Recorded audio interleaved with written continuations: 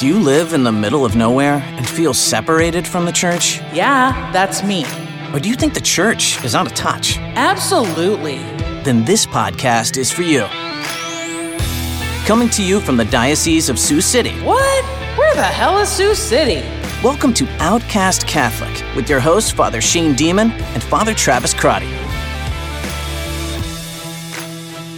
Ladies and gentlemen, welcome to this edition of Outcast Catholic. I'm your host, Father Shane Demon. And I'm Father Travis Crotty. And we are pleased to be with you today, coming to you from the Diocese of Sioux City. Father Travis, you're doing all right? Doing great. Oh, yeah. We are pleased to have a wonderful guest with us back in the studio. We are. Welcome back, Father Taylor Leffler. Hello, everybody. Priest of the Archdiocese of Omaha, Nebraska. Happy to be back with you, Father Travis and Father Shane, here in the illustrious Diocese of Sioux City, Iowa. If you haven't heard the episode where Father Taylor talks all about weddings, you're going to want to check that out. Oh, well, thanks. I enjoyed doing it. So, we're in Sioux City. You ever been to Sioux City? Besides just coming here to record these podcasts? Yeah, I drive through Sioux City a lot to get up to Lamar's, which is funny. Well, sure. But no, when I was a kid, we came a couple times. When I was in, I don't know, like 8th grade or something, I came to the Orpheum Theater to see Les Miserables. Before the movie, before it was Before cool. the movie, before it was cool. And I fell asleep. Somehow. How old were you? I was. That's a pretty intense musical to fall asleep in. I mean, there's like They French just, like, Revolution, people are dying. They sang everything though, and I wasn't ready for that. Now Why you're is the stage turning? Now you're a huge musical guy. I am a Hamilton devotee for sure. Yes, I've seen Hamilton before. I know almost every words to all the words to most of the songs. Anyway, and then I also came to Sioux City when I was a second grader before my first communion. Oh. We came to Trinity Heights here. Yes, in we mentioned Sioux that one City. time. Big shrine, yes. Yep. I remember giant seeing statue, that huge Last Supper thing that's carved out of wood. Sure. Your parishioner, Father True. Travis, We've carved talked that. about yes. And then we went to some park. What's the park called? The big state park? Stone State Park. Stone State Park. We went there and we were doing some like nature things as second graders. And one of the moms, we had different moms that were with us. And a mom took a group of 8 of us into the woods and whatever. We got lost. As second graders.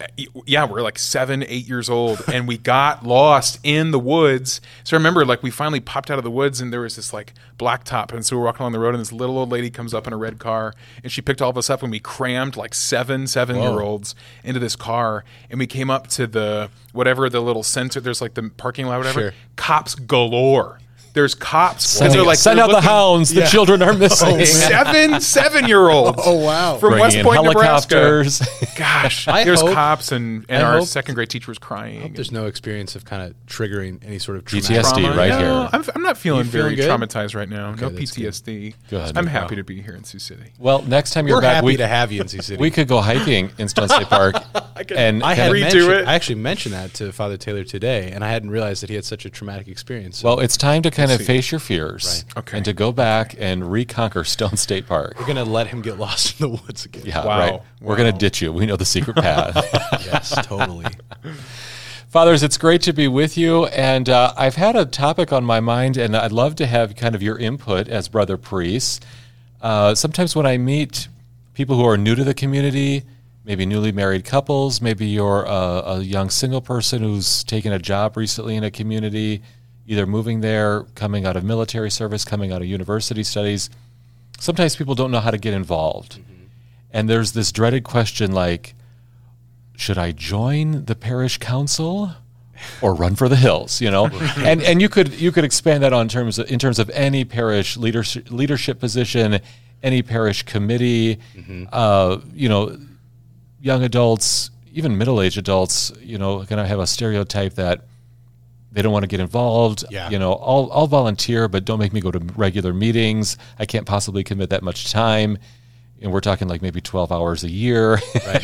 You got the Knights of Columbus recruiter hounding you to. Right. And so there can be this fear am I going to get sucked into something that's going to consume my life? And is it going to suck? And is my life going to be over? With young kids, too. Right. If you're trying to raise a family, and do I really want to get involved in a committee or a council or a board that, all those people are older than me and they've been there for 100 years and nothing ever changes, but I see some things that I'd like to change here in the parish or maybe your local school.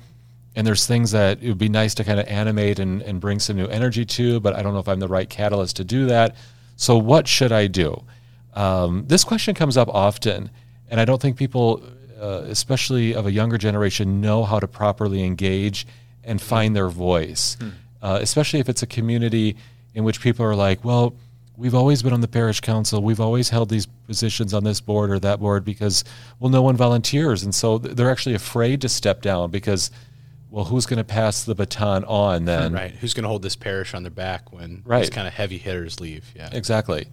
And so, and then some people say, well, I'm not going to stand up because these heavy hitters have always done things their way and they've always been in control and things just never change. You know, that I think that reality of getting fresh ideas, fresh leadership can really scare some people, or they just get used to the status quo and it's just more comfortable to just simply be who we've always been. Oh, sure. Yeah. So I'd like to kind of lean into that today and unpack that and get your input. You guys have been in a variety of different parishes, both in seminary, in priesthood, and just from the towns that you've grown up in. And how do we invite people into leadership roles, into service opportunities to find their voice, to have a forum where new ideas can percolate among the parish leadership or the staff, or even among the local priests, in a way that's inviting and encouraging, doesn't kind of scare them, doesn't burn them out. Yeah. There's a clear exit strategy so they can they can find their voice and not have to serve like a 10-year term. Sure. I mean, I can start by saying this. I am here because a woman had the courage to dream about something that could happen in my really small town. I mean, I give a lot of the credit of my vocation as a priest to her. And so she was this middle-aged mom who was coming back from Germany.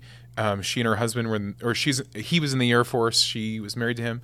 And so they came back to West Point, Nebraska, where her husband grew up. And she had a lot of experience with Life Teen. So she actually grew up the daughter of a Baptist preacher, converted to Catholicism when she got married, got involved in Life Teen, just like had incredible gifts of the Holy Spirit. Life Teen is like a youth group program for those who haven't heard about it. Right, kind of it might be international even. It is now, yeah. It's a huge deal. But she was involved like in the 90s and early 2000s. And so she comes to this small town, West Point, where I'm from, 3,400 people in northeast Nebraska. And she's like, where's the youth group? And they're like, there is no They're youth like, group. what's a youth like, group? We have a school, right? We have a big Catholic Yeah. grade school and high school. But They have a prom. They have a football team. That's our youth group. Yeah. We have we Boy got a Dairy Scouts Queen in town. That's all you need. No, she's like, we need a youth group. And people are like, we don't even know what that is. And she's like, here's the deal. Like, you find it. She's like, I don't know anybody, but if you can find people, I know how to like do this. And so she went to the pastor and said to the pastor, like, hey, can I please start a youth group? And the pastor's like, maybe. Like, what does that mean? Sure. But she just dreamed and dreamed and dreamed. And she's like, I don't know. We'll just try it. We'll just see what happens. I mean, it exploded from there. I mean, all sorts of kids were coming out of the woodwork, and not only kids, but then adults started coming out of the woodwork and sharing their own experiences of the faith. Like, there's these adults that I sat next to in church my entire life. I've never heard their testimony before. I've never heard about what it was like when they encountered Jesus for a really incredible time for the first time. I've never heard that before. And so now we're just like, we're sharing all sorts of stuff, and it was just amazing. So that was kind of my in to encountering Jesus in a really real way and thinking about the priesthood for the first time, all because this woman, she sort of dared to dream, to imagine something that didn't exist. And she's like, hey, I'm just going to try it. Like, I'm not going to plow anybody over, but I'm going to ask if we can do this. And I'm going to dream, and I'm going to imagine what this could look like. And then look what happened.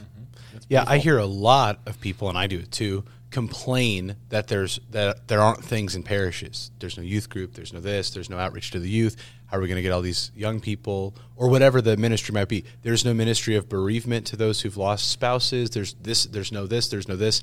And then they kind of point at the parish leadership, and in small towns that really might look like the pastor, possibly a parochial vicar, like an assistant priest, maybe like the business manager and the secretary, and that might be it.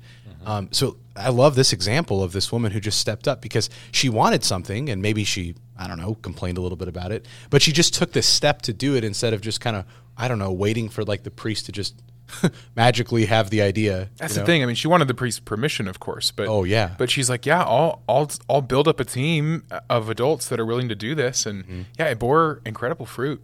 Wow. I mean, I'll even say I was the first guy from my hometown to be ordained a priest for the Archdiocese of Omaha in 40 years. Wow. Sure.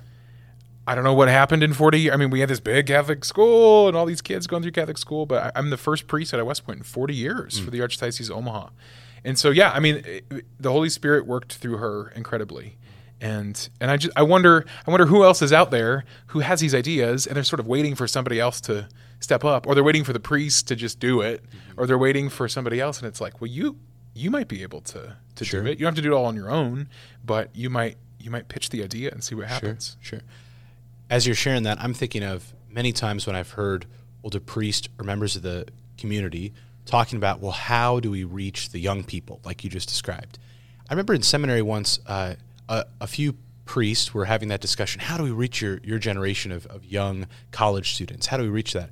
And one guy stepped up and he kind of said, well, I don't think it's your job to reach them. It's our job. It's our job as peers to reach out. So I think, Father Shane, back to your kind of original thought of, okay, how do I get involved in the parish? I think it's really important just to recognize there is a need for young people for every age kind of in the parish to be involved in leading, to reach out to especially their peers. Everybody, there's a beautiful thing about having kind of more mature kind of like spiritual mothers and fathers throughout a parish kind of raising up the next generation. But there is something beautiful of peers being able to testify to their peers. This is what the church means to me. This is what my relationship with the Lord means to me. And sometimes that can be led from more of a intentional place in the parish community. Very much so. Because you don't have to have all the answers just to reach out to your peers. You know, as we've mentioned on this show before, just building relationships and forming some companionship to lead people into a deeper sense of communion can be a helpful starting point.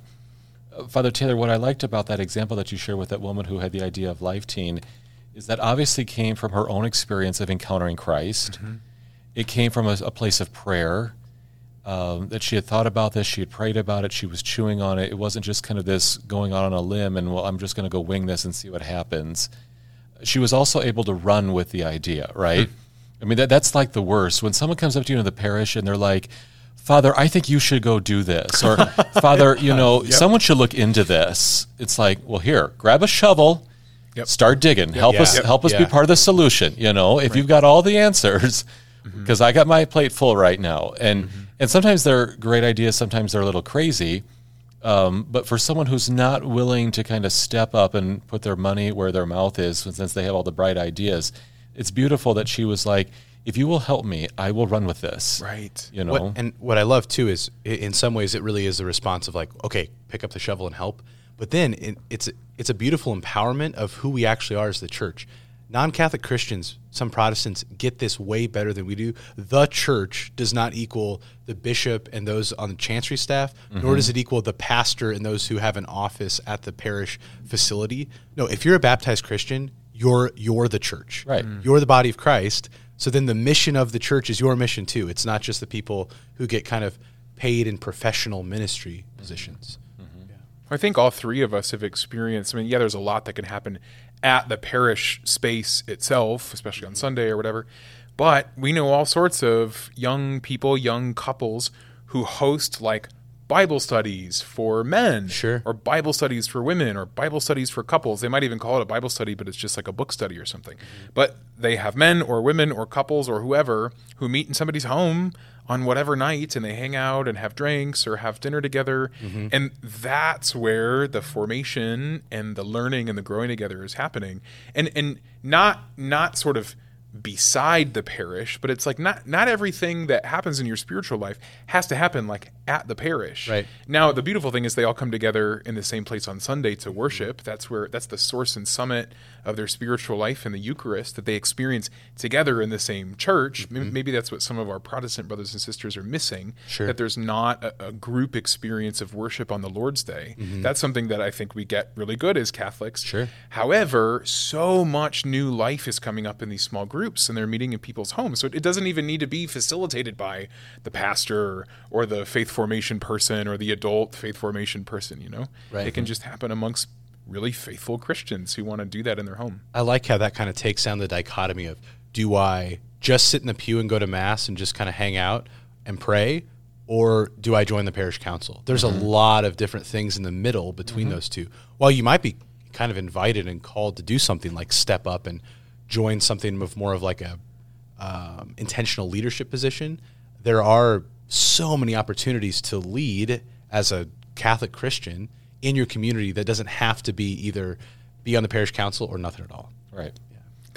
There's a girl in Omaha who just asked me, she goes, hey, would you be interested in kind of helping to be a chaplain for this little group of, she called it the Fellowship of Catholic Artists. So she's an artist. She's all these artist friends that she's meeting around Omaha. And she's like, we need to hang out. Like, we need to get together once a month and like share our arts and like go do artistic things together. I mean, so what another great example of like, this isn't even a Bible study or a prayer group or something. It's like these Catholic artists who are really good at art and they just want to share their love of art. Okay. So, I mean, maybe it's something as creative as that the Lord is inviting you to be a part of or to bring people together like that.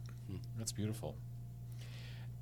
One more thing I think should be important to remember is, if you're new to a community, if you've just moved in, maybe you've just gotten married, you took a job there recently, sometimes we can kind of identify to say, boy, in this small town, maybe this parish isn't on fire as much as I'd like it to be. I think it's also important to kind of recognize, okay, well, let's have some humility and charity to say, these people, though they might not have, in your eyes, the most perfect parish, they have been faithful, and the light of Christ has been shining here for decades and generations.